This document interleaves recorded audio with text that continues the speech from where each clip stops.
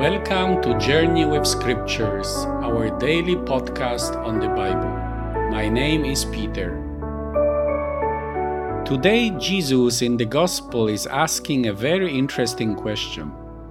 What profit is there for one to gain the whole world and forfeit his life? How would you answer it? Enjoy this episode, share it with others. God bless. Mark chapter 8, verses 34 to chapter 9, verse 1. Then Jesus called the crowd along with his disciples and said to them, "If anyone wants to become my follower, he must deny himself, take up his cross, and follow me. For whoever wants to save his life will lose it, but whoever loses his life because of me and because of the gospel will save it. For what benefit is it for a person to gain the whole world, yet forfeit his life? What can a person give in exchange for his life? For if anyone is ashamed of me and my words in this adulterous and sinful generation, the Son of Man will also be ashamed of him when he comes in the glory of his Father with the holy angels." And he said to them, "I tell you the truth.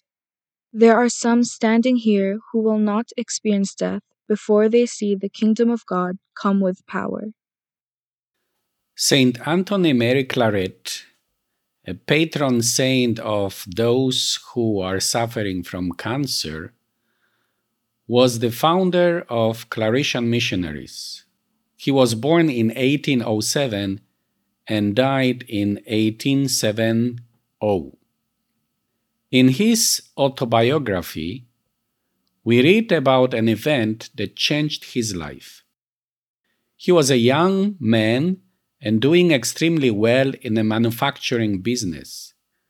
His mind was constantly occupied with new projects, and the best projects were coming to his mind during the Mass. He tried his best to put them out of his mind in order to concentrate on prayer. But the more he tried, the more the creative ideas were coming. In his words, "There seems to be more machines in my head than saints on the altar." Then one day during the Mass, the powerful Word of God broke into his imagination with Jesus' question, "What good will it be for someone to gain the whole world, yet forfeit their soul?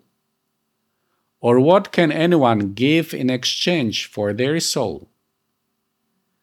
The same questions Jesus asks each of us today. What profit is there for one to gain the whole world and forfeit his life? What could one give in exchange for his life?